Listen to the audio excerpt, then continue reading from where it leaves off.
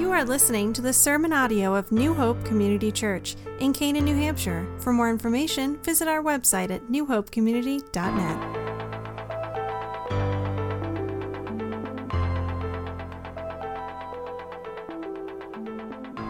Well, if you turn with me to the book of Colossians this morning, and obviously our memory verse is Colossians 1:28, but as always, it's important to understand the context of what's around that verse. So I'll be reading Colossians 1 and verses 21 through chapter 2 and verse 5. So Colossians 1, 21 through 2 and verse 5. Once you were alienated from God and were enemies in your mind because of your evil behavior. But now he has reconciled you by Christ's physical body through death to present you holy in his sight, without blemish and free from accusation. If you continue in your faith, established and firm, and do not move from the hope held out in the gospel. This is the gospel that you heard and that has been proclaimed to every creature under heaven, and of which I, Paul, have become a servant. Now I rejoice in what I am suffering for you. I fill up in my flesh what is still lacking in regard to Christ's afflictions for the sake of his body, which is the church. I have become its servant by the commission God gave to me to present to you the word of God in its fullness, the mystery that has been kept hidden for ages and generations, but is now disclosed to the Lord's people. To them God has chosen to make known among the Gentiles the glorious riches of this mystery, which is Christ in you, the hope of glory. He is the one we proclaim, admonishing and teaching everyone with all wisdom, so that we may present everyone fully mature in Christ. To this end, I strenuously contend with all the energy Christ so powerfully works in me. I want you to know how hard I am contending for you, and for those in Laodicea, and for all who have not met me personally. My goal is that they may be encouraged in heart, united in love, so that they may have the full riches of complete understanding, in order that they may know the mystery of God, namely Christ, in whom are hidden all the treasures of wisdom and knowledge. I tell you this so that no one may deceive you by fine-sounding arguments. For though I am absent from you in body, I am present with you in spirit, and delight to see how disciplined you are and how firm your faith in Christ is. Dietrich Bonhoeffer was a Lutheran pastor and theologian who spent the last 2 years of his life in a Nazi prison camp before he was executed by Hitler at the age of only 39. After his death, his letters and writings were published that he had written from prison. And if you've ever read them, they're described as being influential, inspirational, and even very fascinating.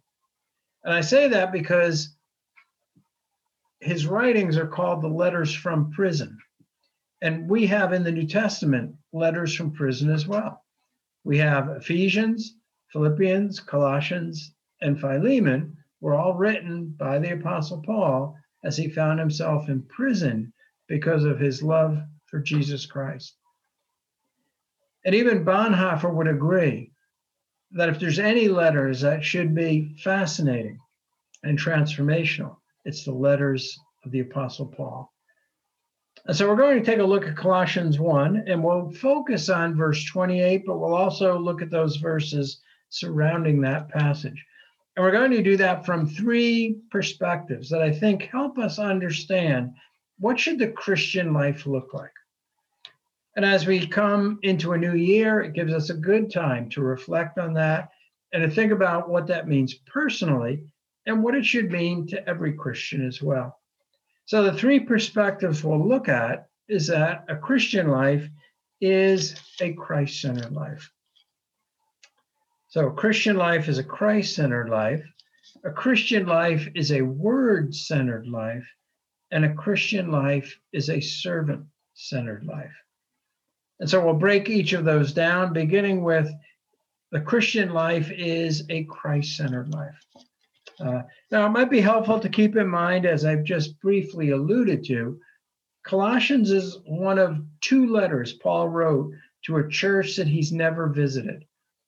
So you can tell as he's writing this, he hasn't personally been to them, although he's had communication, is familiar with what is going on there. Secondly, the city of Colossae is a city that's seen its better days. In other words, by the time Paul's writing to them, they're almost a city that's somewhat forgotten now. Historically, culturally, they're not as dominant as like Laodicea or Hierapolis, another major city. And then thirdly, the church in Colossae is generally strong. They have a genuine faith. Paul commends them in the opening verses for their faith, but they are facing a potential threat. And it's a threat of a false teaching that seems to have some Jewish components to it, as well as a later development of Gnosticism, sort of this clear divide between what is matter is sinful and what is spiritual is holy. So Paul's very concerned that this teaching that's out there could make its way into the church and pull it away from Jesus Christ. So that gives you a little bit on the background. So now let's unfold and look at what it means to say that the Christian life is a Christ-centered life. And so you notice in verses 15 through 23, going back a little bit to just before what we read, that in verses 15 through 20, Paul's theme in this opening chapter is the supremacy and sufficiency of Jesus Christ. And this is very important in light of that false teaching that's putting pressure into the church, that Paul wants to exalt who Jesus Christ is. And I don't think it surprises us that the first point in the sermon is, well, the Christian life is a Christ-centered life. Yeah, that makes sense. Christian has Christ in it. That seems to fit. But what does that exactly mean? Now, certainly it includes that we praise the person and work of Christ, which is how the memory verse begins, he who we proclaim. The he there is in reference to what Paul's been describing in this opening chapter of Colossians, the person and work of Jesus Christ. And so if you look closely now, more at verses 21 and 22, we see that in a Christ-centered life, every Christian realizes they have been transformed by Jesus Christ. Now, you may not always feel that way. You may sometimes feel as if not much has changed in your life, but the reality is you have been radically transformed the moment you genuinely acknowledge Christ as your Lord and Savior. And so you notice in verse 21 and 22, a series of contrasts to illustrate that. So Paul mentions you were once alienated from God, you were enemies in your mind, and you were marked by evil behavior. That's in complete contrast to now this change in state and standing in verse 22. But now you've been reconciled, you're holy in his sight, you're without blemish, and you're free from accusation. What a dramatic change should be kept before us that is true in Christ Jesus in a Christ-centered life. We really are no longer the same person we were before salvation. We may physically look the same, but we are dramatically different. But then you notice in verse 23, Paul talks about this, a Christ-centered life illustrates a dramatic change as well in our relationship, not just to Christ, but to his church. And so verse 23 in the opening chapter gives you an insight into the whole purpose of this letter and Paul's concern, his genuine love for the believers in Colossae. He says, if you continue in your faith, established and firm, and do not move from the hope held out in the gospel, This is the gospel that you heard, that is proclaimed to every creature under heaven, of which I, Paul, have become a servant. So Paul summarizes the change in his relationship to Christ and to Christ's church is summarized in one word, servant. And he repeats that 3 times, twice in you see it in verse 23. You'll see it again down in verse 25, that Paul places himself now under the willing obedience and authority of God. So a Christ-centered life speaks of our relationship to both Christ and his church. But there's one other element here that we see, and that is the motivation for a Christ-centered life is our love for Christ and the church. And that's very important, that we're not saying a Christ-centered life is merely a list of do's and don'ts. It's not a spiritual bucket list that you just check off every day, but it must be generated and motivated by a genuine love for God. And you see this in verse 24 in particular, when Paul says something here that at first might appear controversial or contradictory. He talks about that he rejoices in what he's suffering as he fills up in his flesh what is lacking in Christ's affliction. Now, Paul is not implying that somehow Christ's death wasn't sufficient to provide salvation, because he's already told us in verses 15 through 20 of the superiority and supremacy of Christ. What he's actually reminding us is that one's love for Christ is reflected in their willingness to endure all things for Christ. And so Paul is saying here the suffering that he has endured and is presently enduring as a prisoner, most likely in Rome, affirms and testifies to the fact that he is a disciple of Jesus Christ. He is completely forgiven in Christ based on what Christ alone has done. But the suffering he's going through affirms that he is a follower of Jesus Christ. And so we see here that a Christ-centered life reflects our love for Christ, and out of that, our love for the church. This is something that Paul will pick up in his letter to the church in Ephesians, in Ephesus, where I'm sure you can fill this in. He'll say, husbands are to love their wives as Christ loves the church. And so he sees that natural connection there. So now let's take a look a little bit further here in this passage at the second principle. So we talked about first, hopefully now we have a firmer grasp on what it means to say the Christian life is a Christ-centered life. But now we move to a second point, and that is the Christian life is a word-centered life. And so again, look at the opening words of our memory passage in verse 28. He is the one we proclaim. He is the one that we announce, that we speak about. And you see these two participles that follow that, admonishing and teaching, tell us how we proclaim Jesus Christ. We proclaim him through teaching and admonishing.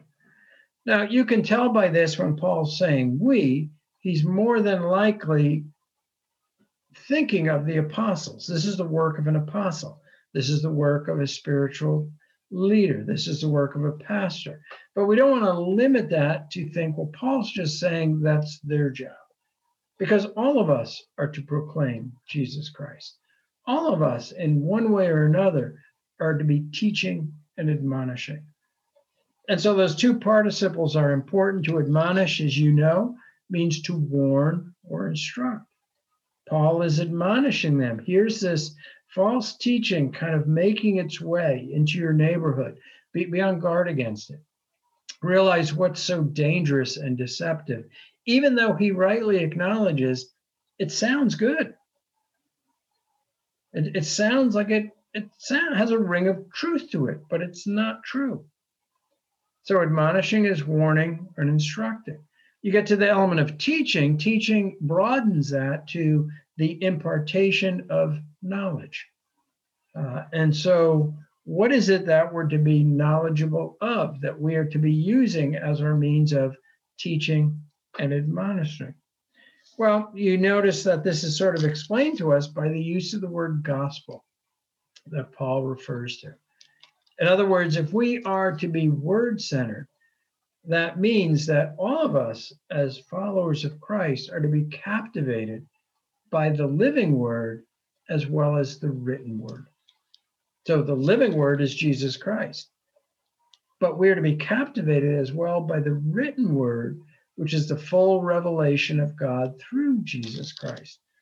And so that's why you notice in verse 23, his repeating of the word gospel, the hope held out for you in the gospel, and the gospel that you heard and has been proclaimed. So I would hope that all of us would be able to give a very simple definition. If someone to ask us, what does the word gospel mean? Now, we might think right away, well, it's good news. Well, that is true, but what is the good news? And all of us should be able to articulate that in a very concise way. And it might vary how we word it. We could say the good news is about what God has done for us through Jesus Christ. We could say the good news is an indicative followed by imperatives. In other words, it's what God has done. And because of what he's done, then there's imperatives, responsibilities that fall upon us. And that is exactly what you see in Colossians and in many of Paul's letters. He's telling you what God has done for you. And then because of that, here's how we should respond. So in a word-centered life, we are captivated by not just Christ, but we should be passionate about the Word of God. And so as you look at verses 25 through 27, Paul talks about this mystery. Now, the mystery is the gospel, but then he's even clarifies that and says the mystery is Christ. And you notice what he says there in verse 25. I have become its servant by the commission God gave me to present to you the word of God in its fullness. And that word of God includes the mystery of God revealed in Jesus Christ. But I like how he qualifies that and says he was commissioned, he was called to deliver the word of God in its fullness. Which sort of brings us to one of my goals as we pray, is not only as a pastor, do I want to continue to grow in my knowledge of Scripture and how different parts of Scripture relate to one another, how they tell one big story of redemption. But I want that for each of you as well, that you would be able to look back on 2021 and see that you have grown in the fullness of your understanding of God's word, that you have a more completed picture, and that would not leave you to be content, but even captivate you more and drive you further to read and study the scriptures. Turn with me to 1 Timothy chapter 4. 1 Timothy chapter 4 and verses 13 through 16. 1 Timothy 4, 13 through 16. And often I will go through just reading the pastoral epistles just as an encouragement or refresher for my own walk with the Lord and as your shepherd. But I'm always amazed by, in one sense, the strategy for growing disciples is very simple and has not changed from the first century. In other words, we have a blueprint here how to present each one mature in Christ. And it lacks maybe some of the things that often we see today.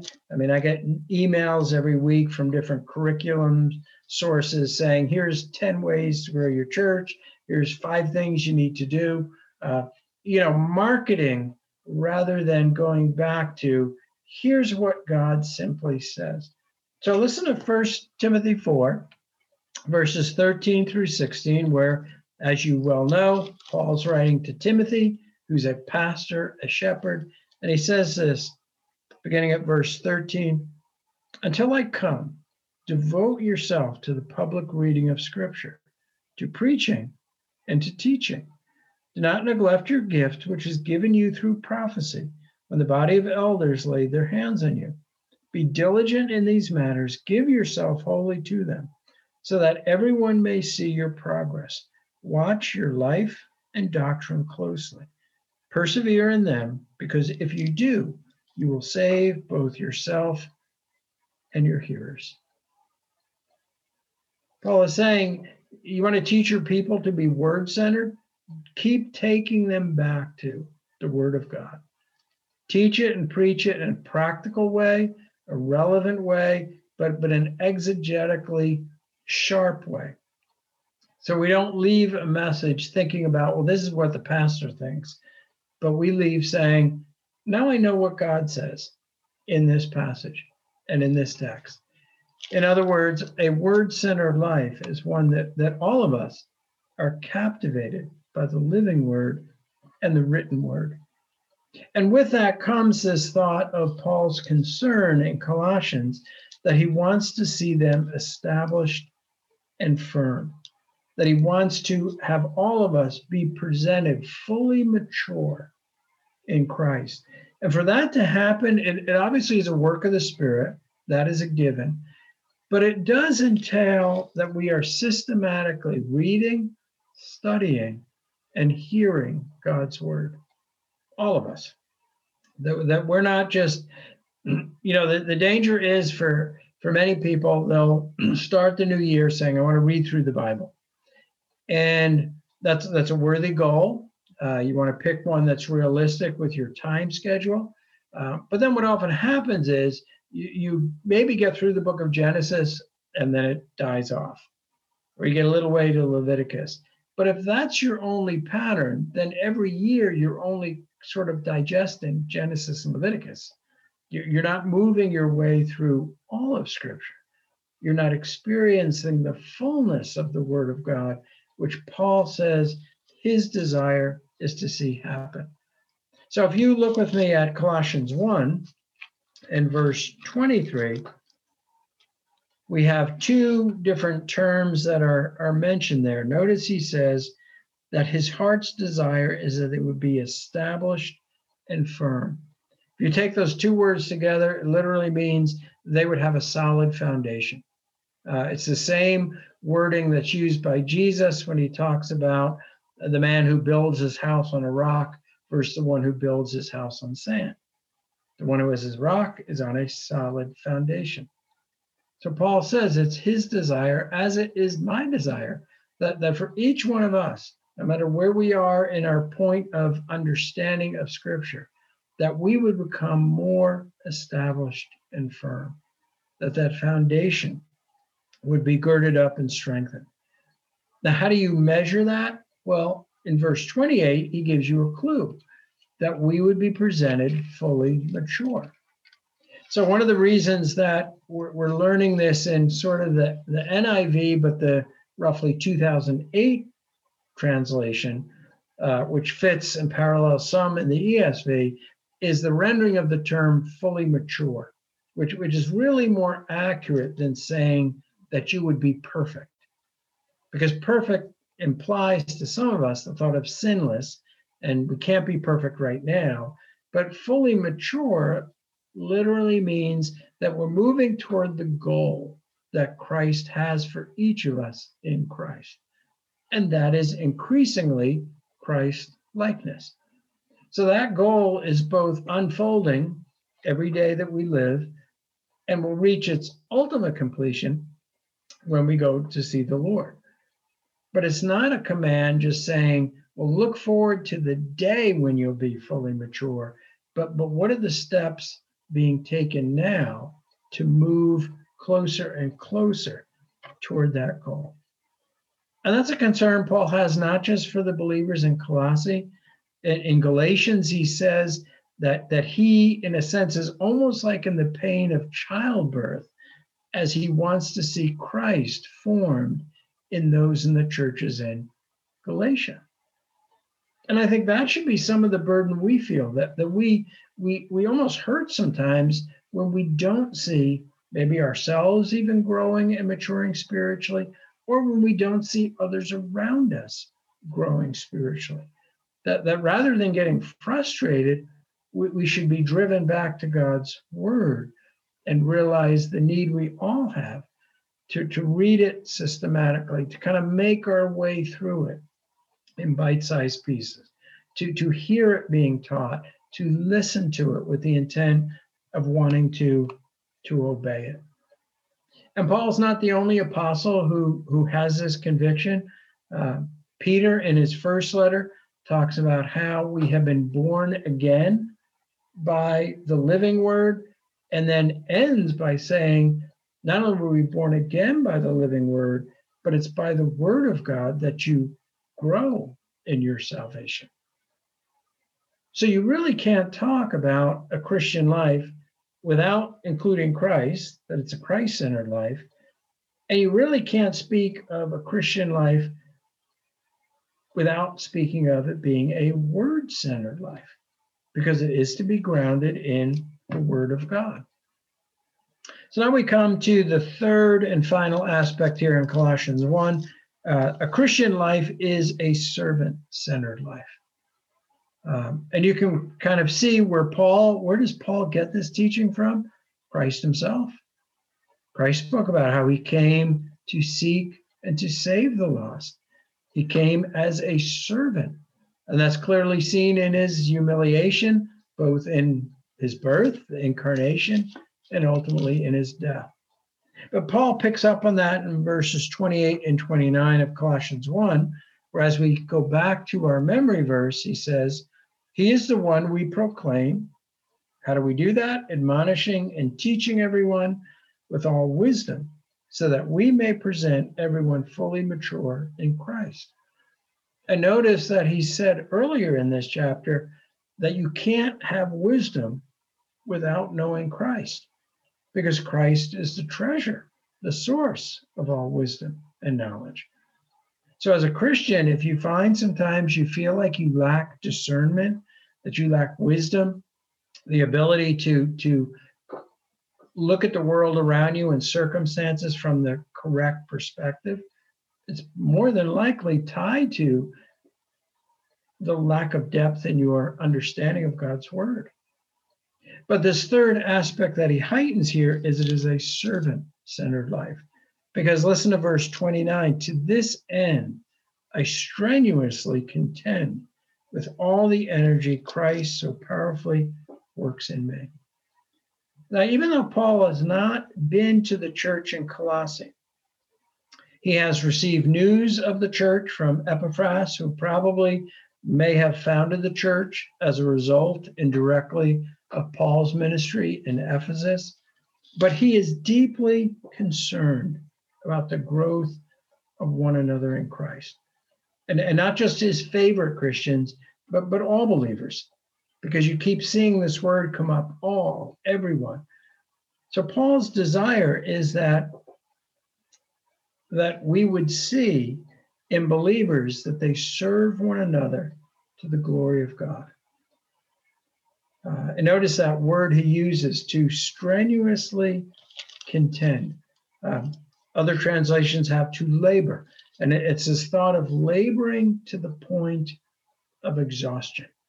It's the root for our word agony. Now, Paul's not saying like he's in agony in disappointment about this, but he is all in wanting to serve Christ by serving one another. And then in chapter 2, verses 1 through 5, he explains a little bit more. Well, how do we serve one another in the body of Christ? And he mentions in verse 2 and following sort of three aspects of how do we do that. Well, notice verse 2, my goal is that they may be encouraged in heart. So here's an opportunity, all of us in Christ.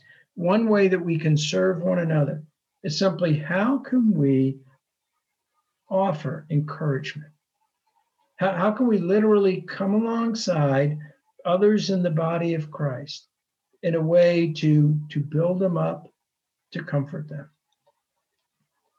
And I hope all of us, even in a time of social distancing, can think of ways we could do that. Email, texting, FaceTime, letters, postcards, phone call. Those are ways that we all can do this task of having a Christian life that is servant-centered. Because the emphasis there is not on what is convenient for you or what works best for you, but what would be best for the person that you're thinking of. What would encourage them? What would indicate to them that they're not forgotten during the week? And I would trust the Holy Spirit would convict you in those areas where you just might sometimes lose sight of that during the week. We all get caught up in our own activities, and it is easy to lose sight of that. But then he goes on and says, not only that they would be encouraged in heart, but then notice his second practical aspect: they'd be united in love. And we know that the lack of unity among many churches is certainly a destructive testimony to the world.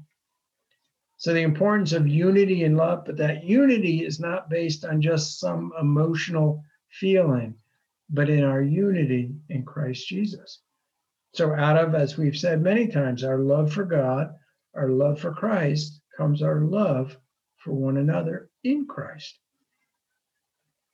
And so we have encouraging one another. We have praying for continued unity in love. And then he goes on and says there, so that they may have the full riches of complete understanding, in order that they may know the mystery of God, namely Christ, in whom are hidden all the treasures of wisdom and knowledge. Then you go down to verse 5, and he says, for though I am absent from you in body, I am present with you in spirit, and delight to see how disciplined you are and how firm your faith in Christ is. And it's in that last line that Paul gives us a third way to serve one another, and that is, we should want one another in Christ to experience the assurance of their salvation. And he uses this word, to see how disciplined and how firm your faith are. Both those words are military metaphors. They speak of sort of a bulwark or defense, a point of security. So we should want to pray for the spiritual growth and development of one another. That in the midst of your week and my week, when we face trials, we face difficulties, that it would refine our faith, that it would be strengthened through those things. So as you pray for the family of the week, for Marion this week, as you pray for one another, think of what's kind of going on in that person's life. And many of us, we can associate with the feeling kind of isolated, unsettling of things, challenges of working remotely, whatever else might come with that, concerns about health.